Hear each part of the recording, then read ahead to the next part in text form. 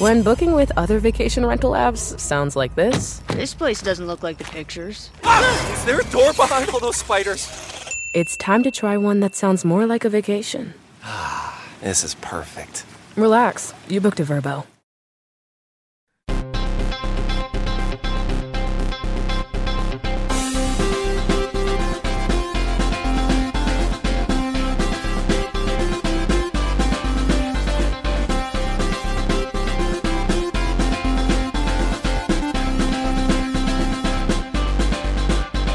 Welcome to Pod Save America. I'm John Favreau. I'm Alyssa Mastromonaco. Alyssa is here. I'm here. Alyssa, why are you filling in for Dan? Because I'm beloved? No, just kidding. Because That's he's true. at the hospital. He's at the hospital right now with Howley. We have no news to report, but I am on the notification phone tree. I'm at the very top. So if there's anything to report, I am allowed to report it. So we will see. I didn't get any fucking notice about a phone tree. Okay, because you're not good at that. I'm not good at that. Hopefully I'll get a text from Dan, though. Okay, on today's show, Joe Biden announces he's filibuster reform curious. Republicans play politics with immigrant children at the border. And Alyssa and I answer some of your questions. Before we start, two housekeeping notes. Check out the latest season of Anna Marie Cox's show With Friends Like These, which is all about forgiveness and reconciliation this season. This week, she'll be speaking to Rebecca Traister about the accusations against Governor Cuomo. Listen and subscribe on Apple Podcasts, Spotify, or wherever you get your podcasts. And you must check out America's favorite new sports podcast, Take Line, which is now #1 in the Apple Sports charts. Some of you have already heard the first episode, which includes a really powerful and timely interview with Jeremy Lin about his NBA journey and his own experience with the racism against Asian Americans that has exploded into thousands of violent attacks over the last year. To talk more about that interview, as well as the deadly shooting in Atlanta this week, we are joined by one of Take Line's co-hosts, Jason Concepcion. Jason, welcome to the pod, and welcome to the Crooked family. We are so happy to have you and your insanely talented co-host, Renee Montgomery, on the team. Thank you so much. It is a delight to be here. I could not be more thrilled. I could not be more thrilled to be speaking in two mics with Renee Montgomery, two-time WNBA champion and co-owner of the Atlanta Dream. It's been really wonderful. Thank you for having me. Oh, it is great to have you. Your interview with Jeremy Lin just happened to go out the same day as the horrific shootings in Atlanta. Why was it important to you to have that conversation about anti-Asian violence and racism as part of the first episode? Well, it's been so much a part of so many people's lives over the last, couple years, certainly since the emergence of COVID and the really horrific blaming of China, which is easily conflated with anyone of Asian descent, blaming them for the emergence of this virus using terminology such as Kung flu, China virus, etc. We've just seen attacks against Asian Americans, Asian people in this country explode by immense numbers. Thousands of attacks documented by the AAPI, among others, over the last several years. So it's just been troubling. And then Jeremy he spoke out about a week and a half before we had him on, just about his own experiences as an Asian American in the league, the things that have been said to him on the court, someone calling him coronavirus, et cetera, and just raising awareness around that, the fact that words matter, that there's a level of discourse that is tolerated against Asian Americans who traditionally have just kind of been quiet about certain things that they've endured and kind of like gone about their business. But certainly it's important right now when you're seeing these violent attacks happen to just let people know that this is happening and it needs to stop. I thought one of the most depressingly predictable examples of how pervasive this racism is was the BuzzFeed story about the Georgia sheriff's official who described the man who murdered 6 Asian women and 2 others as, quote, having a bad day. And then it turns out, surprise, surprise, That cop had previously posted a picture of a T-shirt with a beer label that read "COVID-19 imported virus from China." What was your reaction to the shootings themselves and sort of the aftermath that unfolded yesterday? My reaction was, right before that, the NYPD had announced that they were going to step up patrols in Chinatown and the various Chinatowns throughout the New York metro area. I think Seattle had also said they were going to do the same things. Some other localities had announced that they would do the same things.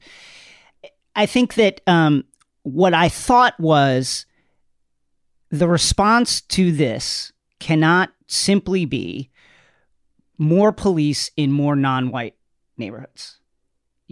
That's not a solution. And while I'm sure that residents of those areas drew some amount of comfort for that, the enemy and the problem is white supremacy, as we see here. It's the immediate instinct to empathize with a white terrorist over the victims themselves. And also, it's weird. It's tragically humorous also. The idea that a bad day, the idea that this person is walking around all day using every ounce of his energy and concentration to not carry out racist attacks, and then it's just some bump in the road happens, and that's just and a murder might occur or several, and the fact that the authorities are willing to couch it in those terms is just it's horrific. It's really sad, and it's unfortunately not surprising. And I think the reveal that Deputy Baker was taking part in this really awful anti-Asian discourse shows that policing cannot be the end-all be-all solution to this. There are white supremacist ideology is virulent. We have seen the damage that it can do, most recently at the Capitol, and we need to dismantle that. That needs to be dismantled piece by piece. Alyssa, what was your reaction to the shootings?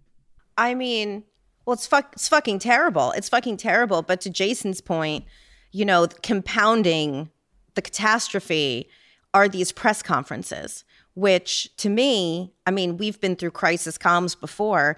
Either talk about it when you know about it, yes, or just fucking hold your fire. Because saying that they knew, that they didn't think it was anti-Asian violence, but that they knew he was a sex addict. It's like, why did anybody think the guy was going to cop to it being a hate crime when the penalties are 10 times stiffer? Like, it was just, it was a tragedy compounded by further tragedy. Yeah, no one expects you to have the legal motive nailed down at the press conference, even if the assumptions are there. But we do expect you not to just run your mouth off about random facts that could shade people's perception of the crime before you actually do the investigation. Absolutely. Also, guess what? You can be racist without a conscious awareness of your motivations, right, in any particular area. Like that, essentially taking the murderer's word for it in that moment, less than 24 hours after the attack, was just dumb and irresponsible. Yeah. And then, more understandable when you saw the BuzzFeed story about who that official was. Yeah. You're like, oh, now I get it. Of course. Jason, you and Renee talked on the show about how sports are one of the few areas left in an extremely divided country where we can still come together. How does that inform the show you guys are looking to create with Take Line? It informs it in the sense that we're going to lean into these conversations that are on the forefronts of any conversation about sports these days, and have always been, but are just harder to ignore. Those are conversations about racial and social justice, economic justice, labor relations, gender relations. All those conversations are part of any sports conversations. This is a medium, a force in our society that has always kind of been the main driver of integration of new people into mainstream American society. And, as American society becomes more fractured as we retreat into our echo chambers, as we are divided by economic lines, racial lines, etc. Increasingly, these kind of like big tents like sports or, big pop cultural events like, Marvel movies, the comic book movies, Harry Potter, etc. These big metaphorical buckets are fascinating because these are increasingly at the forefront of these kind of like culture war conversations about how we relate to one another. And those are conversations that Renee and I are very interested in and that we want to explore as a top line priority while talking about sports in the way that other podcasts talk about sports, talking about the games, talking about player movement, et cetera. But we want to really steer into these kind of conversations. Yeah, and people on the right will say, like, why do you have to politicize sports too? But I thought you guys made a great point on the first episode that, like, you would love nothing more than to just enjoy sports, have fun with sports, talk about sports. But, like, sometimes there's fucking, announcers saying racist shit on hot mics. Yes. Like, what are we supposed to do with that? You got to talk about that shit. Legitimately, what are we supposed to do? And the other thing is, and I say this all the time, but it just drives me crazy, like this idea of, like, keep politics out of sports. Yeah, sure, let's keep politics out of sports. Meanwhile, before every NFL game, they unfurl a 200-foot American flag and they fly fighter jets over the stadium, and every member of, representatives of every member of the military come out. Like, there is a very specific political lens that is accepted as absolutely fine and baseline within sports commentary, and that is expanding with some opposition from other people. That's right. Jason Concepcion, thanks for stopping by the pod, and thanks for joining the Cricket family. Everyone, go subscribe to Take Line right away. It is fantastic. Thanks for stopping by, man. Thanks for having me. All right, let's get to the news. Alyssa, I want to go through a timeline here. You tell me if anything jumps out at you. Okay. 2020 Democratic primary. Most of the presidential candidates come out in favor of eliminating the filibuster. Joe Biden says, no, let's keep it. Summer 2020.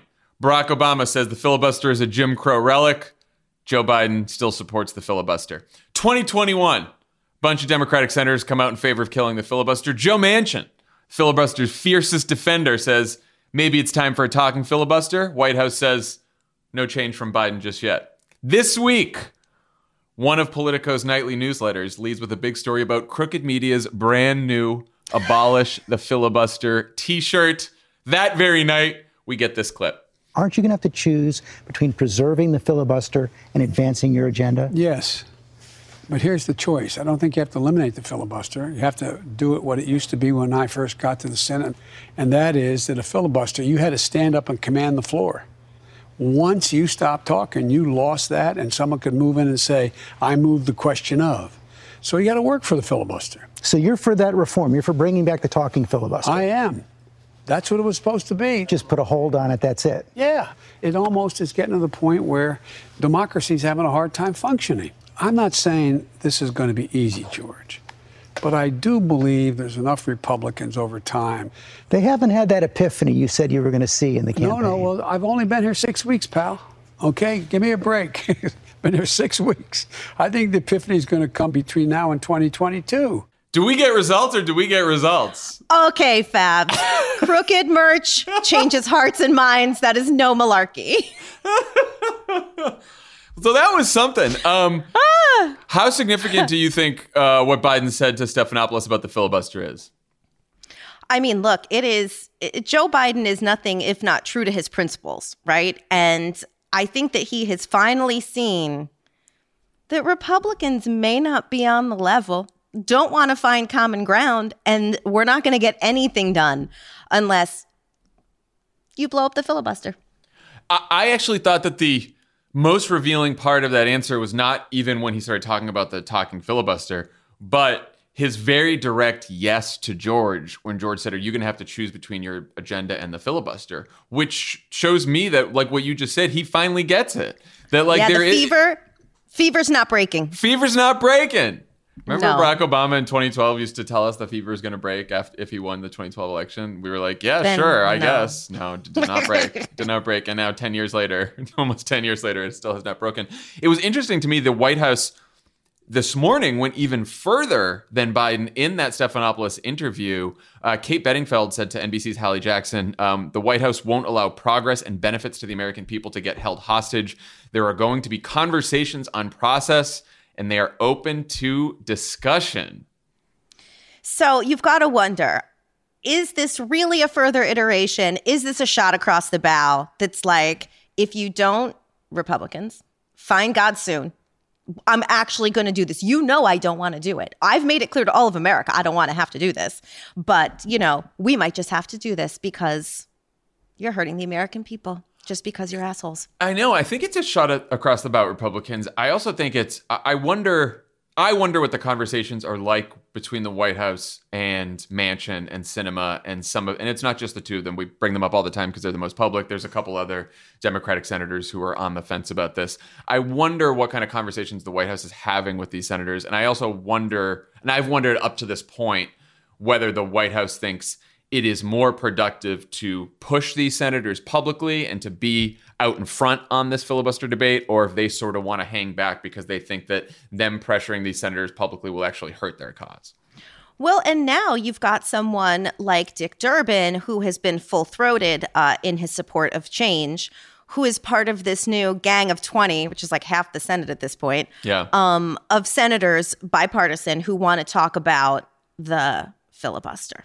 So, as we know, this all happens in the Senate. And, the senators have to be the ones to take the action. But, Favs, it's time. It's time. So there are a few different versions of the talking filibuster. And we are not sure which kind Manchin or Biden would support. When Manchin speaks, you have to be a Manchinologist and really sort of just like detect every word and sort of unpack it all. Because some versions of the talking filibuster are nothing. Well, let's go through them, right? Okay. There's one version where senators who want to filibuster have to make sure at least one senator is on the floor speaking at all times. You could tag out with that senator, take turns, do a little tag teaming. But as long as just one senator is talking at all times, they could sustain the filibuster. So that seems fairly easy to sustain. Just one person talking, then you switch them out when they get tired. Biden seemed to be suggesting to George a version where the senators can't take turns filibustering and that the filibuster ends when one senator just gets tired of talking, because when that happens, another senator from the other side can say point of order, whatever, some procedure, and then that stops them. And then Senator Jeff Merkley has another proposal where all 41 senators in the minority have to be on the floor at all times in order to sustain the filibuster. So instead of 60 votes to break the filibuster, you need 41 votes to keep it going. That would mean everyone who's against that piece of legislation, like if the Republicans decided to filibuster H.R. 1, 41 Republican senators would have to be on the floor at all times. Now, Alyssa, as someone who has worked with and scheduled these little Senate monsters, which version or versions, if any, do you think could actually weaken the filibuster? So the one I think that would weaken the filibuster is the one that Biden, there are two, I think. The one where it can just be the one senator on the floor, which I think is, and Biden is speaking from experience, because I think that this is the filibuster that existed in 1973 when he came to the Senate, which is, if you're so pissed off, go down and keep talking. And when you're done talking, you can, I think it's called move to the question, and that's that. The version with the 40 members of the minority or whatever it is who have to remain on the floor is also kind of a delicious and interesting option. But I think that mostly because you know how bad they all want to go home on the weekend. Well, that's what I'm saying. Can you imagine if you were like Mitch McConnell's office, right? And you're trying to figure out how to get 41 members of your caucus on the floor, like in perpetuity, until I guess the Democrats get tired. It's basically a game of chicken. I think that's pretty hard to do. That's pretty hard to sustain. Yeah, I agree. I think either of those, being able to tag in and out is just hot trash. I think that's not going to work. There's another one too that's called 3/5 present and voting. So that would mean that if all 50 Democrats showed up to call for the end of debate, to move to a simple majority vote to end a filibuster, Republicans would need 34 to show up and stop them. So basically, you need 3/5 of the number of senators in the chamber present and voting, which is sort of like the 41 on the floor thing. I think one of those versions would be good. The question is, does Manchin support one of those versions? He has said to reporters so far, I want to get to 60. I want 60. I want 60. You can make an argument that you're still getting to 60 if you do the flip side and say, okay, 41 have to be on the floor. So I think Manchin's still playing fast and loose there, and he's still amenable to these, but we'll see. I also think that Manchin, like, here's the thing. Do I want to believe that he is opening his heart and mind to the idea of this? I do. I also think that he doesn't want to be ratioed on social media or have his phone lines blow up. So let's just say the proof shall be in the pudding. Also, there's a good argument to be made that Joe Manchin is more powerful in a Senate where there is no filibuster. Because look how powerful Joe Manchin was on the American Rescue Plan, where he needed to be the 50th vote. And so he could basically tell the White House whatever he wanted in that package. Right. If we're going to require 60 votes, there's going to be one more reconciliation bill that gets done and nothing else. So suddenly Joe Manchin isn't that powerful anymore. So he actually gets more power by reforming the filibuster. This is all I hope he's listening. Joe Manchin listens to every pod, undoubtedly. This is all going to come to a head soon. Chuck Schumer said this week that he's putting H.R. 1, the For the People Act, on the Senate floor for a debate, hopefully a vote. Joe Manchin said he will not accept a carve-out for voting rights legislation like H.R. 1. So he's still for the 60 vote threshold there. That's what he's saying. But Mitch McConnell must not believe Joe Manchin, because that guy had a complete meltdown on the Senate floor this week. He threatened to retaliate against the Democrats if they get rid of the filibuster by grinding the Senate to a halt. And then he threatened to pass a slew of right-wing policy priorities if Republicans win Congress and the presidency again. Here's a clip. Nobody serving in this chamber can even begin to imagine what a completely scorched earth Senate would look like. Everything that Democrat Senates did to Presidents Bush and Trump, everything the Republican Senate did to President Obama, would be child's play compared to the disaster that Democrats would create for their own priorities if they break the Senate. As soon as Republicans wound up back in the saddle, we wouldn't just erase every liberal change that hurt the country. We'd strengthen America with all kinds of conservative policies with zero input from the other side. How about this? Nationwide right to work for working Americans. Defunding Planned Parenthood in sanctuary cities on day one. Sweeping new protections for conscience and the right to life of the unborn. Concealed carry reciprocity in all 50 states and the District of Columbia.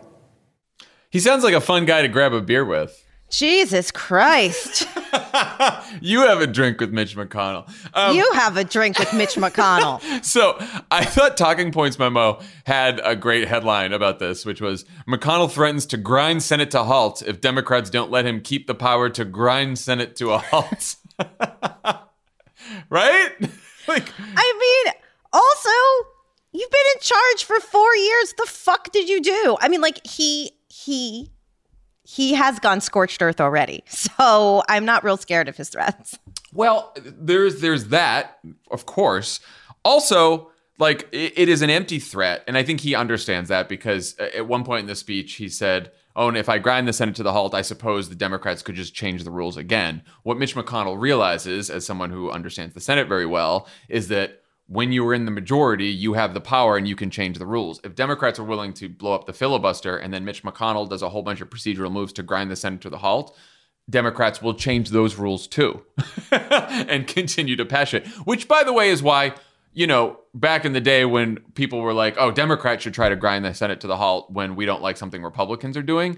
When we're in the minority, we really don't have that power. There's only so much power you can have in the minority. You don't really have power to grind the Senate to a halt. You do, but the majority could just pass a rule that overrules whatever stunt that you're pulling.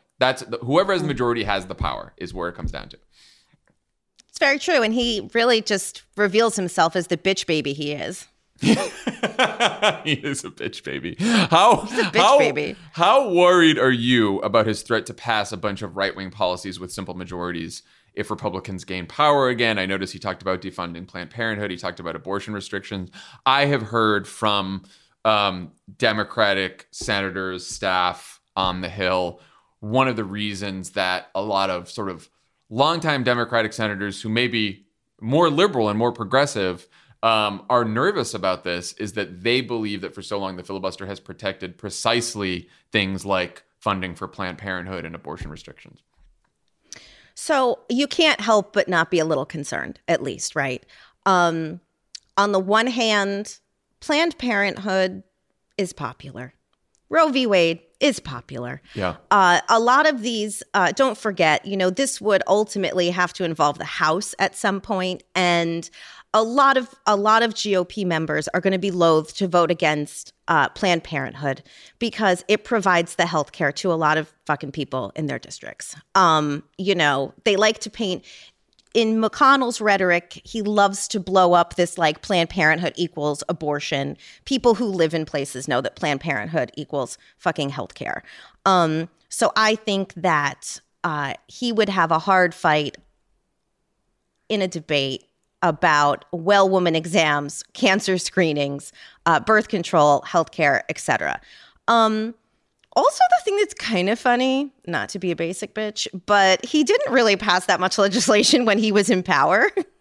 Like, he did pass $2 trillion in tax cuts, and then he just ramrodded judges. And so both of which he could do with a 50 vote margin. That's the whole point. Republican priorities are tax cuts, gutting spending, confirming judges, all things that you can do with just 51 votes and not 60.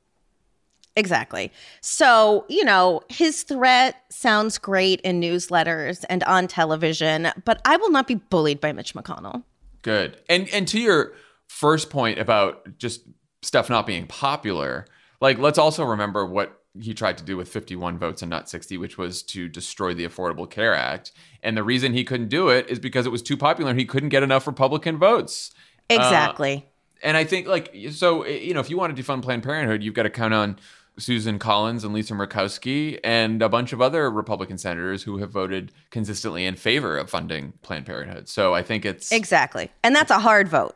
It's a hard vote. Look, we've said this before, there's risks, obviously, to getting rid of the filibuster, but I think when you weigh the risks of, okay, what would happen if Republicans had the presidency, the Senate, and the House, what would they do with no filibuster? If you weigh that risk with, okay, well, if we have the filibuster in place, like, we're never getting to 60 Democratic senators, probably for the next decade at least. Right. So there is no world where we get 60 Democratic senators and just pass whatever we want. So then we're basically thinking that the Republican Party is going to completely change and there's going to be a bunch of moderate Republican senators who work with us. I don't think that's fucking happening either. So there's no other choice. There's either like gridlock and obstruction for as long as we're alive, or we do something about the fucking filibuster. That's where I come down. It's time. I'm with you. All right, you're with us. Let's do this. We got to send the White House the Abolish the Filibuster t-shirts just to get them. I will not be happy until we see George Stephanopoulos and Joe Biden doing a catch-up interview, both wearing their merch on the South Lawn. Yes, that's what we're fighting for here.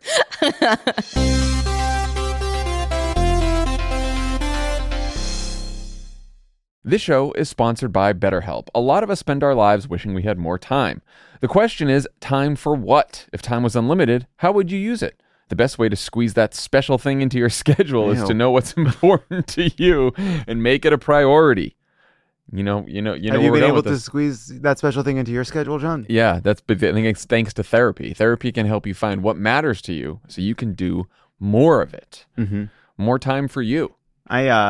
Because we've been doing a weekday, I actually put that in my therapy spot. I replaced therapy with doing an extra podcast. It was a huge mistake. So what do you spend time doing at therapy now? Well, now I brought therapy back. I added therapy back to another time because it turns out that's going to make the jokes better. Well, it's certainly going to make things better for the team. If you're thinking of starting therapy, give BetterHelp a try. It's entirely online, designed to be convenient, flexible, and suited to your schedule. Just fill out a brief questionnaire to get matched with a licensed therapist and switch therapists anytime for no additional charge. Learn to make time for what makes you happy with BetterHelp. Visit BetterHelp.com/PSA today to get 10% off your first month. That's BetterHelp, HELP.com/PSA. Let's talk about the situation on the southwest border. I'm calling a situation and not a crisis just to piss off Republicans and White House reporters. Here is what's going on. Every spring for many years, thousands of migrant families from Central America arrive at our border. Some apply for asylum. Some just cross over and get apprehended. Many are children 17 or under who are traveling by themselves.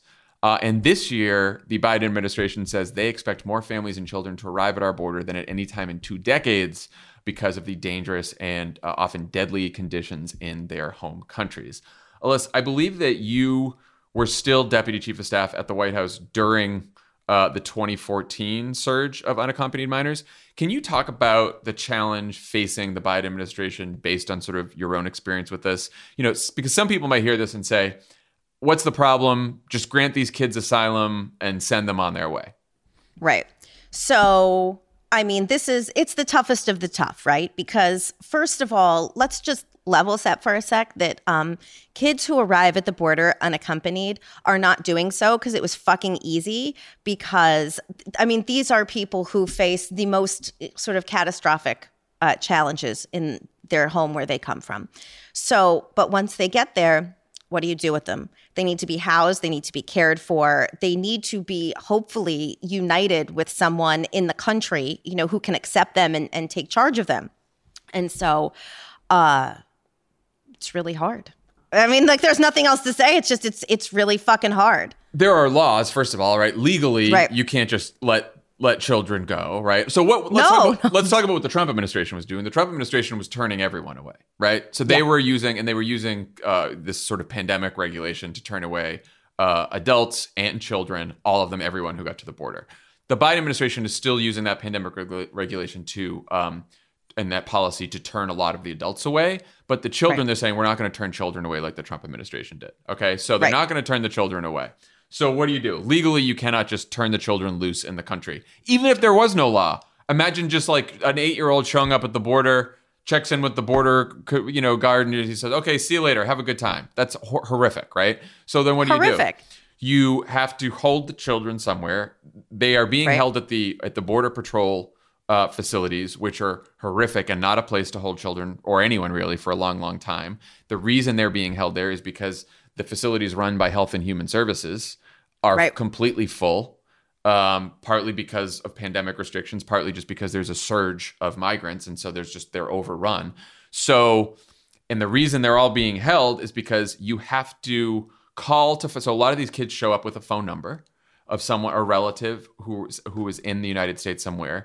You have to call that relative if you're the government, and then you have to vet that relative to make sure it is a safe home for the children. Because one thing that was happening before that was a requirement is sometimes we were placing children, and this was like years and years and years ago, before Obama even, we were placing children with relatives who were horrible people or people who said they were relatives and they were actually smugglers. So like it's the government making sure that the kids are in good conditions. So that's taking time. So there's not enough room at the facilities. The facilities are getting overcrowded.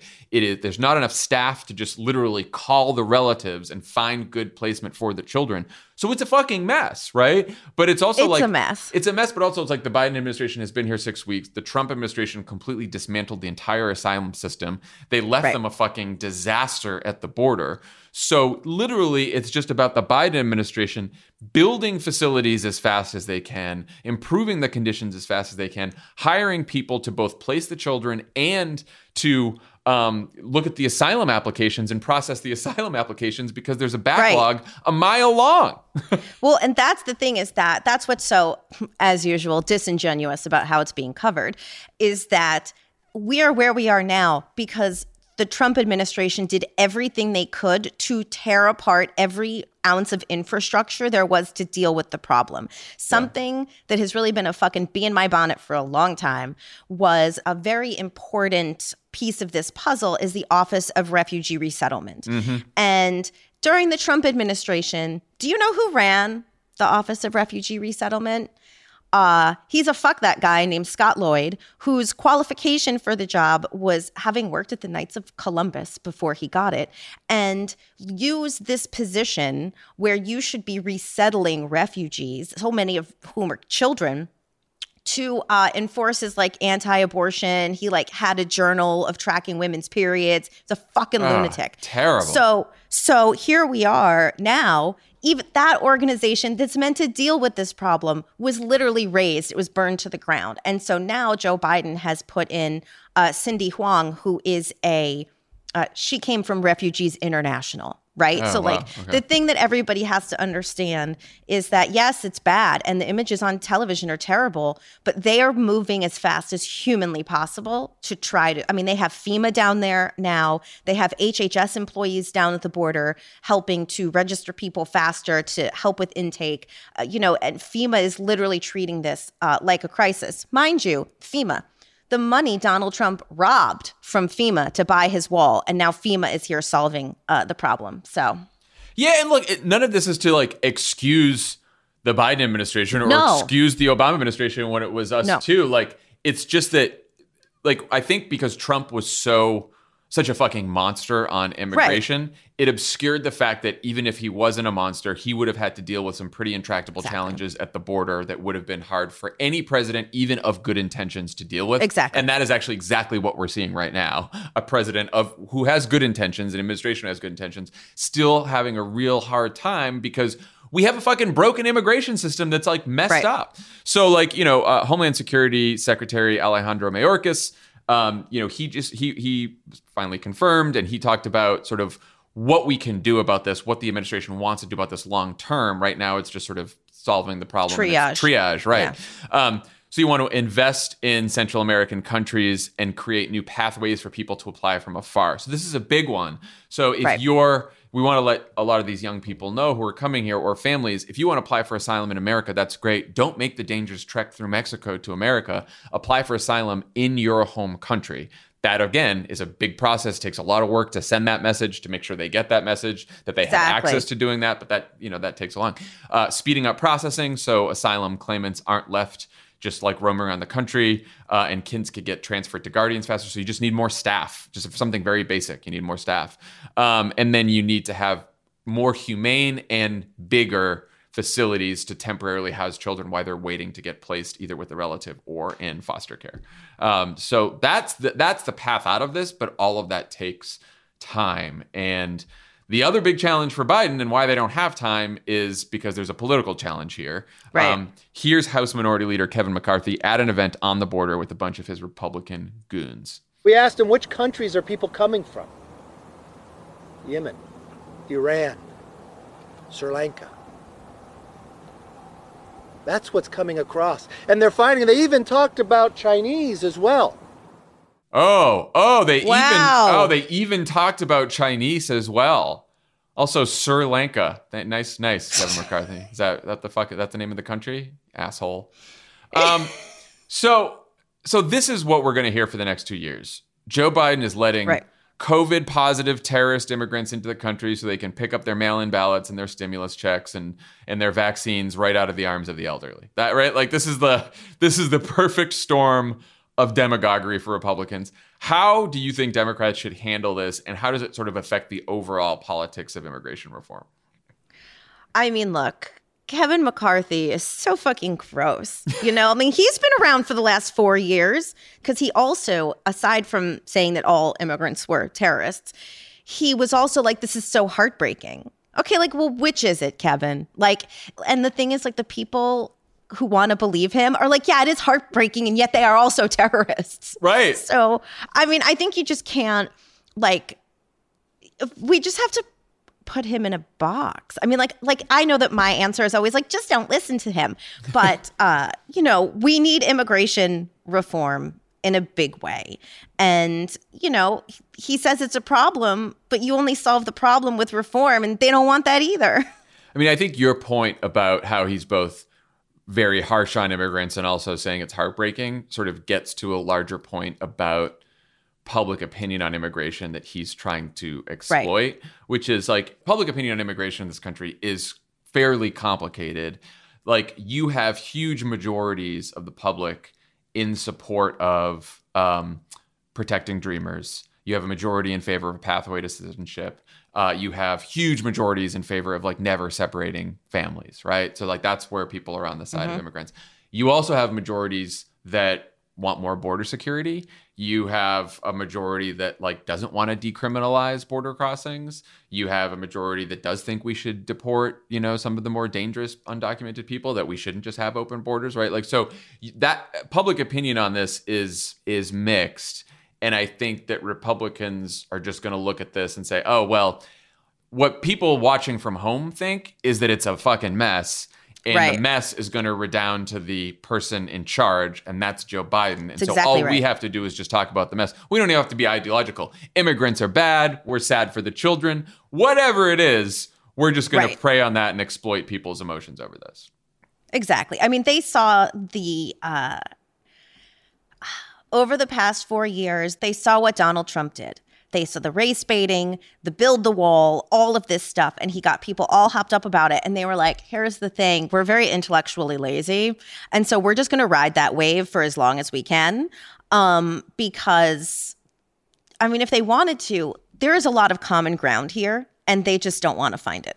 No. Well, and I think the instinct of some Democrats is to shy away from this fight and this topic and sort of hope it goes away, because they know that the politics of immigration can be fraught.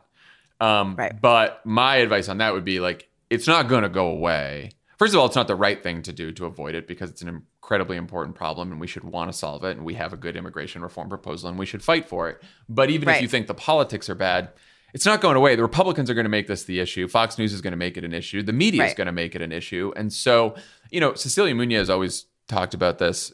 She was at the White House and sort of ran immigration for us for a very long time, has been an activist for a long time.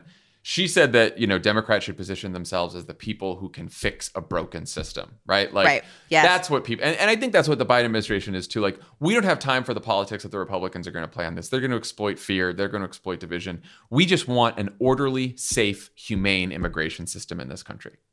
And we're going to try to do it. That's right, Fabs. Yes, we are.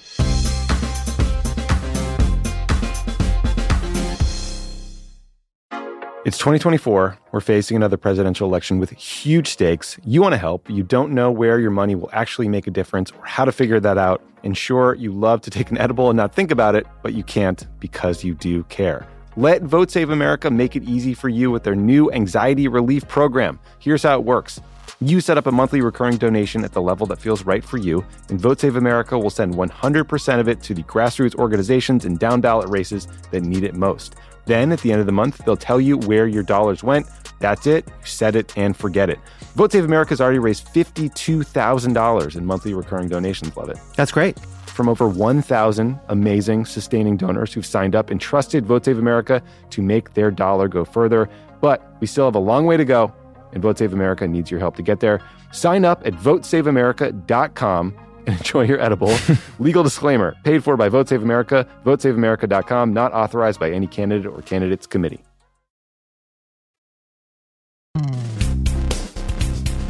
All right. Let's take some of the questions we received from all of you. We got so many questions. This was hard to sift through. I'm going to try to just like cruise through these. Look, I was like, which ones do we do? Well, you should throw some out if I have missed some that you Don't worry, I will. Particularly enjoy. Great. All right. Megan via Twitter asks, should Biden team take small bites on tax and immigration instead of a full swing, fixed carried interest, capital gains, corporate tax rate, fixed dreamers, and some immigration aspects instead of doing like sort of big reforms? What do you think? I don't know. I'm torn on this one. On the one hand, you know me. I'm a bull in a china shop. I like to go big. However, when I think back, well, I mean, I don't know, Fabs. I'm a little torn. I mean, I think that when we go back to when we were in the White House, sometimes forcing the Republicans to go on record for all of the smaller issues, there is merit to that. I mean, the DREAM Act did not pass the first time. It did pass the second time after Republicans went home and got kind of killed because they were like, the fuck, you don't want to take care of the kids who have been here? Like, what's wrong with you? But I don't know. I'm very torn on this one. What do you think? I think you go big and then you take what you can get. And, yeah, that's true. I mean, look, I am surprised that we ended up with a $1.9 trillion package. Because when Biden proposed $1.9 trillion, I thought that was the starting point. I even thought, I'm like, oh, Manchin's going to try to take him down to some smaller amount than this.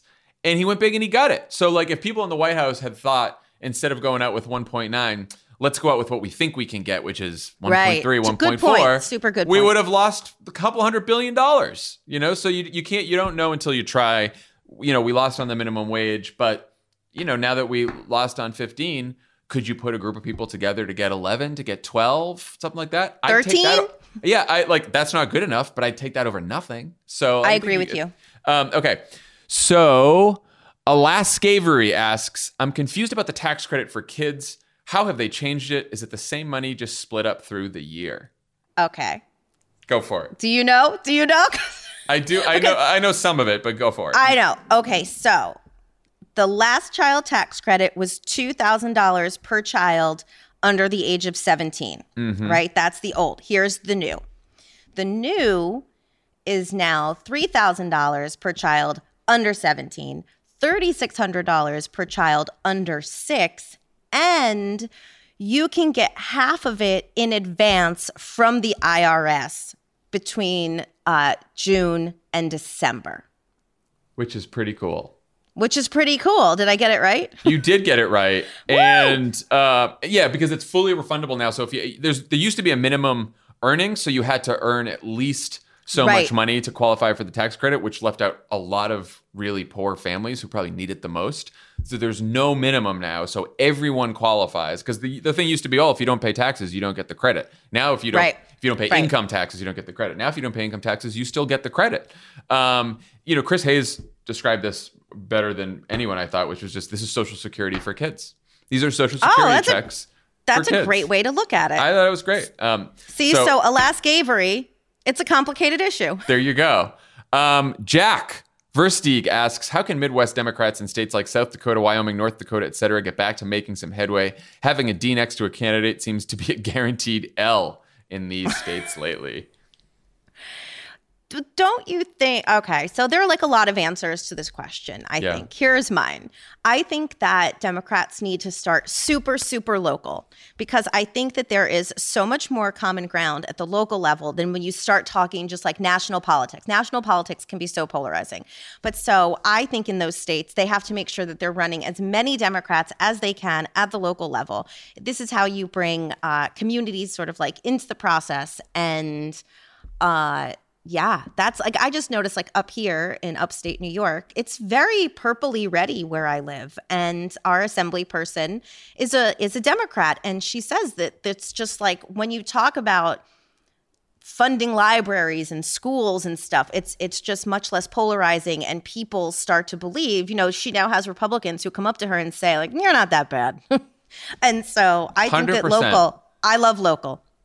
That's the only way to do it. It's to play in all 50 states. It's to play in small towns. And, look, this is easier said than done. You have to find Democrats in these areas who are willing to do that, who are willing to both organize, talk to their neighbors. And if you're one of the Democrats asking the questions in one of those states, it can be you, right? You can be the person who organizes a committee meeting. You can be the person that runs for a small local office to start, right? You can build up the Democratic Party in your area with your own neighbors, but it's gotta start somewhere. I also think that, South Dakota, Wyoming, North Dakota, those are tough states to flip. Those are going to be some of the toughest states to flip. I think there are some states where no state was probably as primed as Georgia to flip because of, and Arizona, because of sort of demographic changes and migration patterns and stuff like that. But there are other states where there are sort of urban areas in red states that are growing, that if more people moved there, if they kept growing, and we know that Democrats win in urban areas, you could start seeing those states get competitive, like Alaska, right? Alaska is like people are moving to Anchorage, right? And the more people move in Anchorage, the more blue it gets. Montana, right? Like there's a reason we still have John Tester in the Senate from a red state. Like more people moving to Bozeman, right? Because they like the outdoors. And you're getting a lot of this from like big congested cities on the coast. People are deciding to start moving into the interior of the country. So, maybe a little strategy in where all the young libs move would be, all the young urban professionals would be helpful.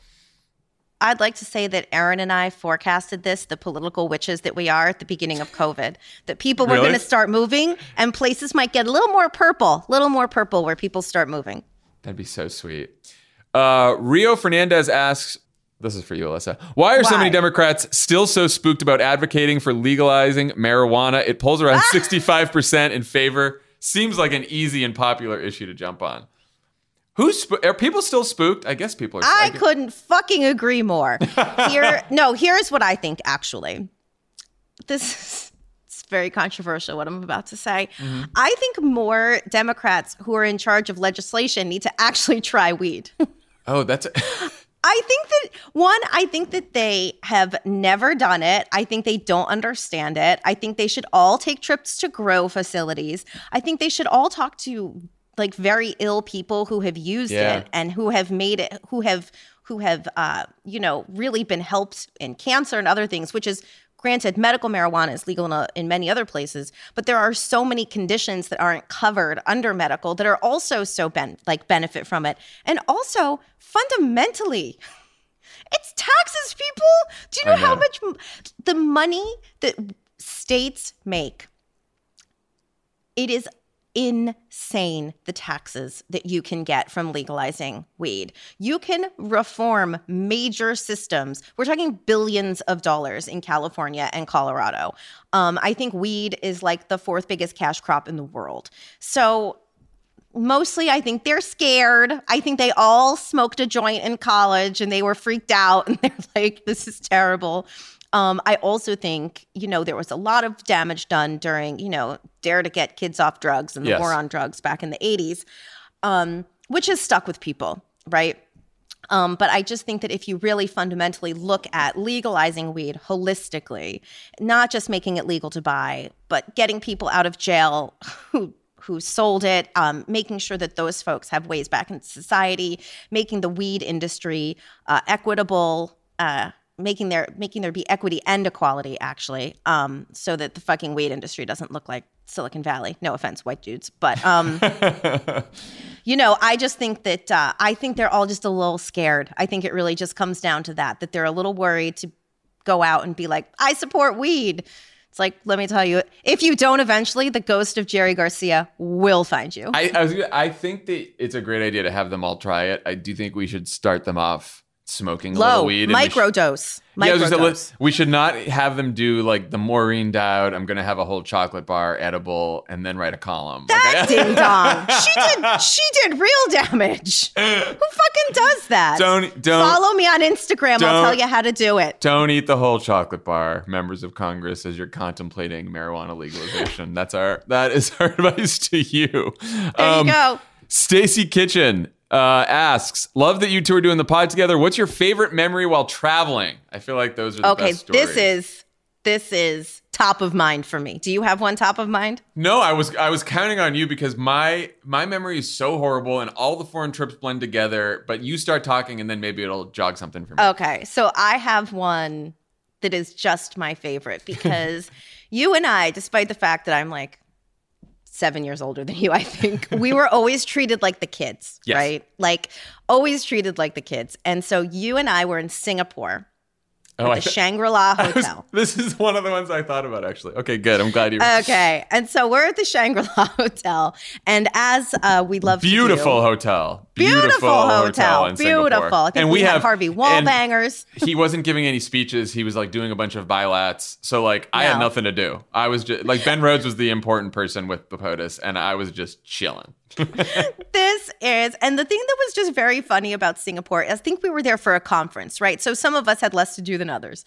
So you and I text, do you want to meet down for breakfast? So we go downstairs to meet for breakfast. And who is there but Pete Rouse, our boss since the beginning of Obamaland, and Valerie Jarrett were eating breakfast. And they're like, come eat with us. So you and I sit down and look. Pete and Valerie were like mostly professionally dressed for work. You and I were, I think, in sweatpants. And we sit down with them. Pete and VJ already had a little bit of breakfast. I'm like, let's go take a tour. And you and I find there is a chocolate fountain in the middle of the breakfast buffet. And we're like, whoa, this is crazy. There's a chocolate fountain. I definitely got something in the chocolate fountain. Me too. And we go back to the table and we sit down, and Hillary Clinton comes over. She's got her hair in a ponytail and a scrunchie. She says good morning to us. You and I start feasting on our plates. And Pete Rouse, without missing a beat, looks at us and he's like, if you two don't want people treating you like fucking kids, you might want to skip the chocolate fountain at the buffet. I forgot Pete said that. And you and I were just like, probably, fair. But we finished our chocolate dip pineapple. I think it was very fair. And do you know what had happened the night before to me? No, vaguely. I went out because we had the hotel where the president was staying and like all the stuff there. And then the press stays at a different hotel, like usually across town. But like all the press staff was with the press. And that's like, you know, Nick Shapiro was there and Tommy and all my friends. So I was like, I'm going to go out with them tonight to bars in Singapore. So went out with them. I remember leaving Nick Shapiro at a bar because I was like, I got to go home. I got to go to sleep. I get in the car to go home. I did not have... You were supposed to have a lanyard with a badge for the Asian conference that we were at, right? The Asian countries conference that we were at. And so ASEAN, that's what it was called. ASEAN. So we were at the ASEAN conference and I didn't have my badge. So I get there and there's a perimeter around the hotel, a security perimeter. And the cab drops me off there and I go up to the security perimeter and I just proudly have my Secret Service pin because I thought that's all I needed. And they said, no, you need the badge. I'm like, I don't have the badge. 10 guys surround me with guns. And they say, please give us your passport immediately. And so I give them my passport. They walk off down the road to the hotel, which is like half a mile away with my passport. And I'm like, fuck, now I'm sitting here in Singapore with guys having guns trained on me and I don't have my passport. So it's like, and it's like 2 a.m. So now the only thing I can think of is to email the White House, people at the White House thinking they would be up because the time difference in DC. And Ferial, someone at the White House got in touch with Ferial, who was the president's personal assistant at the time. And she told the guys who I was and came out and got me because someone from the White House got in touch with her. That is it was so dicey. fast. It was the dicey. reason I remember that story is because I was very clear with everybody before we got off Air Force One that this was not a joke, that we were being given credentials, that we had to have our credentials, and was everybody listening to me? And everyone was like, I'm listening to you.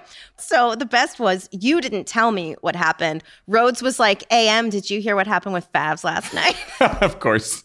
Tattletale. That was, oh God. I mean, I miss foreign trips. I know. Me too.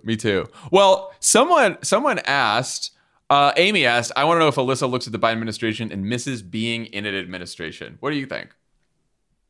I mean, of course. Of course, a little bit. Like, Here's the thing. I'm stating it for the record. What I'd like to do at some point in my life, but it only works if it's like a group thing. If you and me and Rhodes and Pfeiffer and Tommy all do it together, I'd like to go back as like a czar for 6 months for something I really give a shit about. Like, I want to go back. You know what? I want to go back as the weed czar for like 6 months. I want to get that shit passed. I want weed to be federally legal.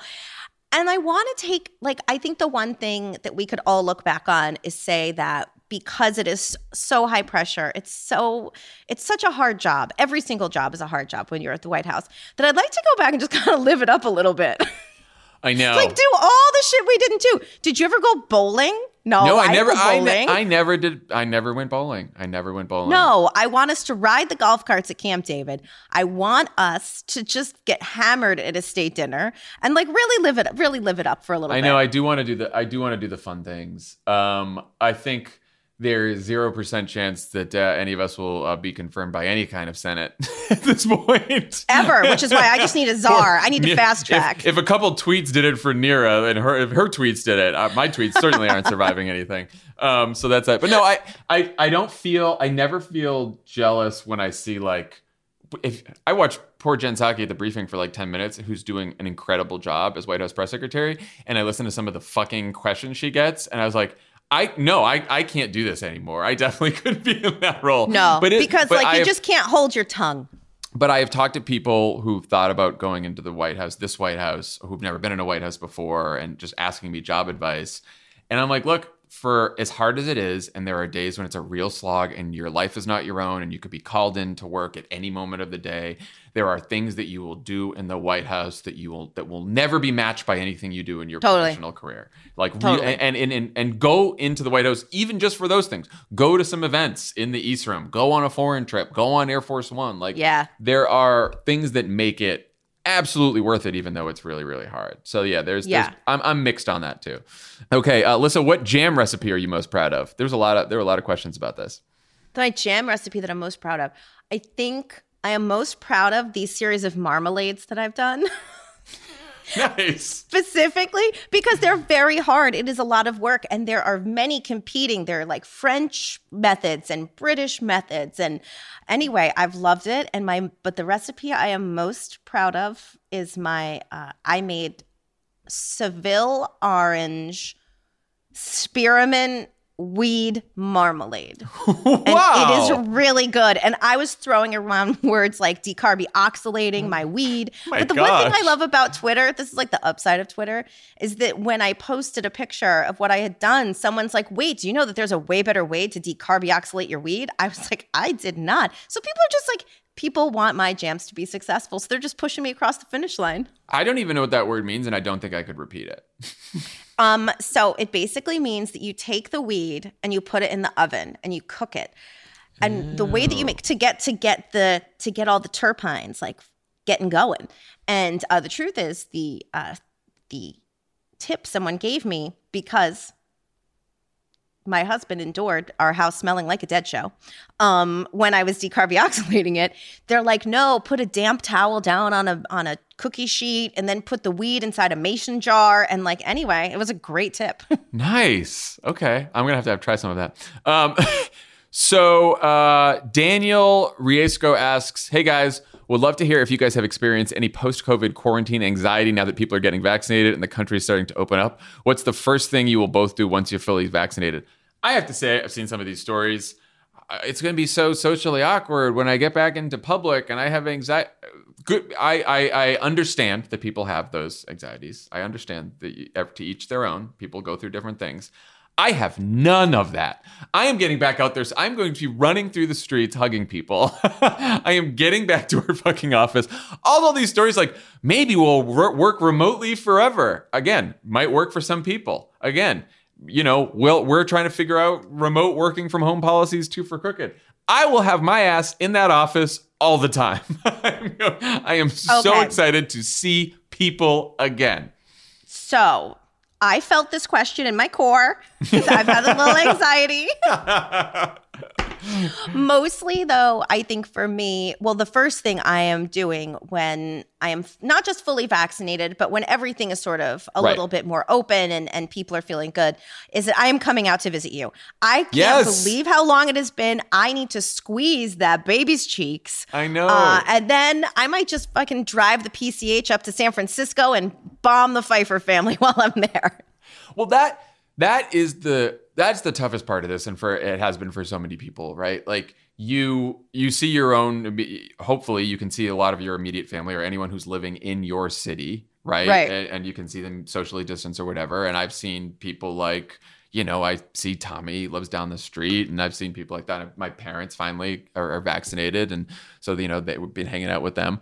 But there's a whole bunch of people who you're close with, who in the normal course of a year, if you don't live in the same city, you would see and you would hang out with. And it is bizarre, it is bizarre to me that I have not seen you in a year, that you have not met Charlie. Like, that is just so weird. And that's happened for millions of people. I mean, it's so just... I think where my anxiety comes from is like, let's all be honest. There are people we haven't seen in a year, and it's fine. And so I think it's like, how do you deal with those people? Maybe like when they come a calling, it's like, it's stressful is that you've gotten used to functioning in your household essentially. Right. And so I think more than anything, it maybe feels a little bit overwhelming in that way, but I cannot wait. Favs, like we have never ever gone this long without seeing each other ever. I know. I also think that just like the topics of conversation will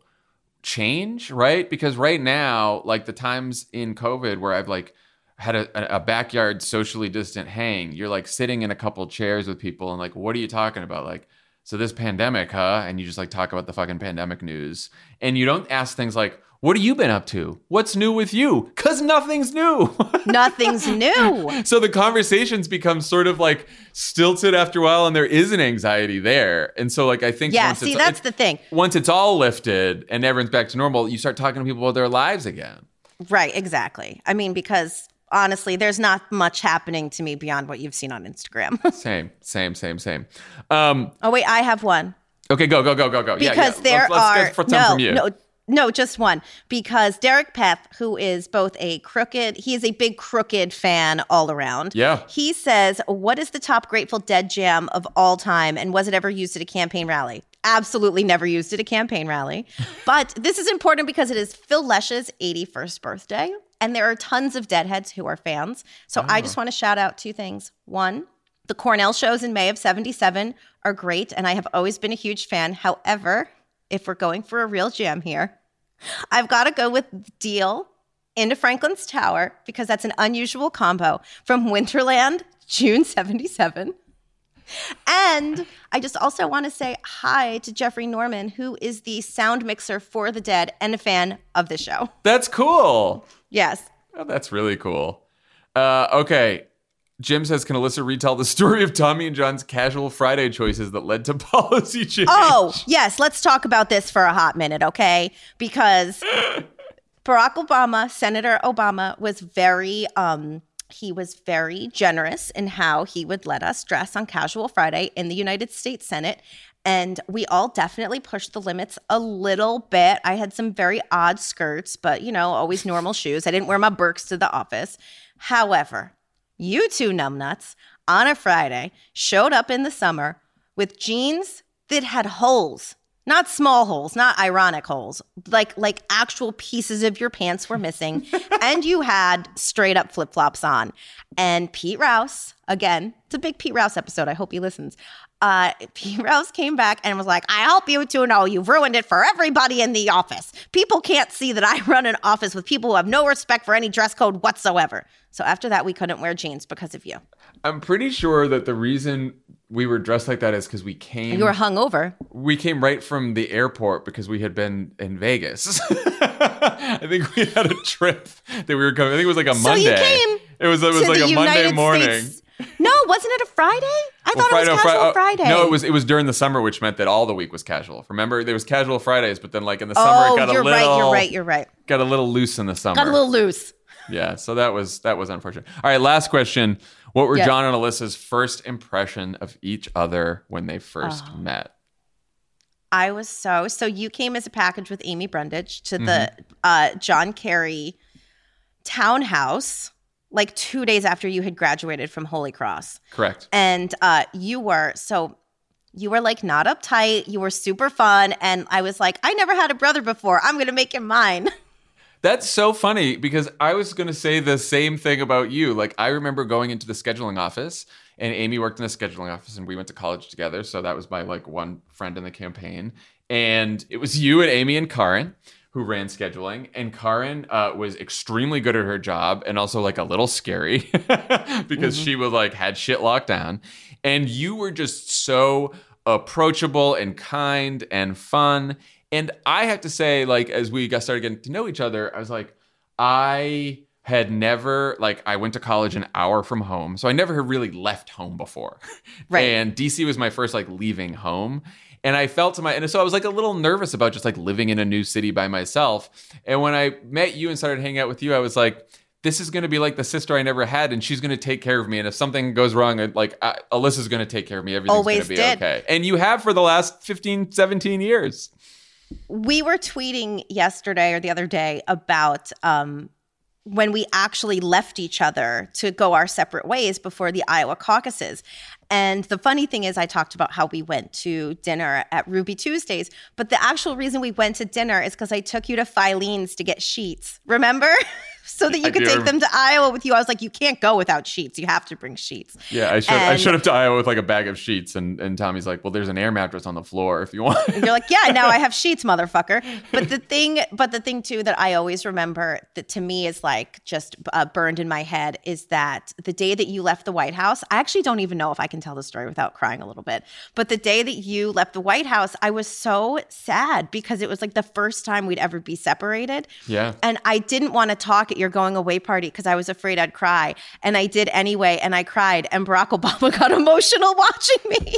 Everyone was like, whoa, okay. We just thought you guys got drunk together. We didn't know you were like related. That was emotional. Now I'm going to get emotional. It was emotional. Well, that's it. That's all the questions we have for today. On that very warm and touching note, we can end. Everybody needs it. Much love to Dan and Holly, and we cannot wait for news for the phone tree to get activated so we can all find out. Good luck, and we love you guys, and we're very excited for new baby Pfeiffer to come. Bye, guys. Pod Save America is a Crooked Media production. The executive producer is Michael Martinez. Our associate producer is Jordan Waller. It's mixed and edited by Andrew Chadwick. Kyle Seglin is our sound engineer. Thanks to Tanya Sominator, Katie Long, Roman Papadimitriou, Caroline Rustin, and Justine Howe for production support. And to our digital team, Elijah Cohn, Nar Melkonian, Yale Freed, and Milo Kim, who film and upload these episodes as videos every week.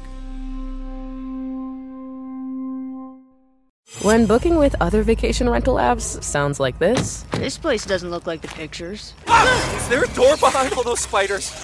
It's time to try one that sounds more like a vacation. This is perfect. Relax. You booked a Vrbo.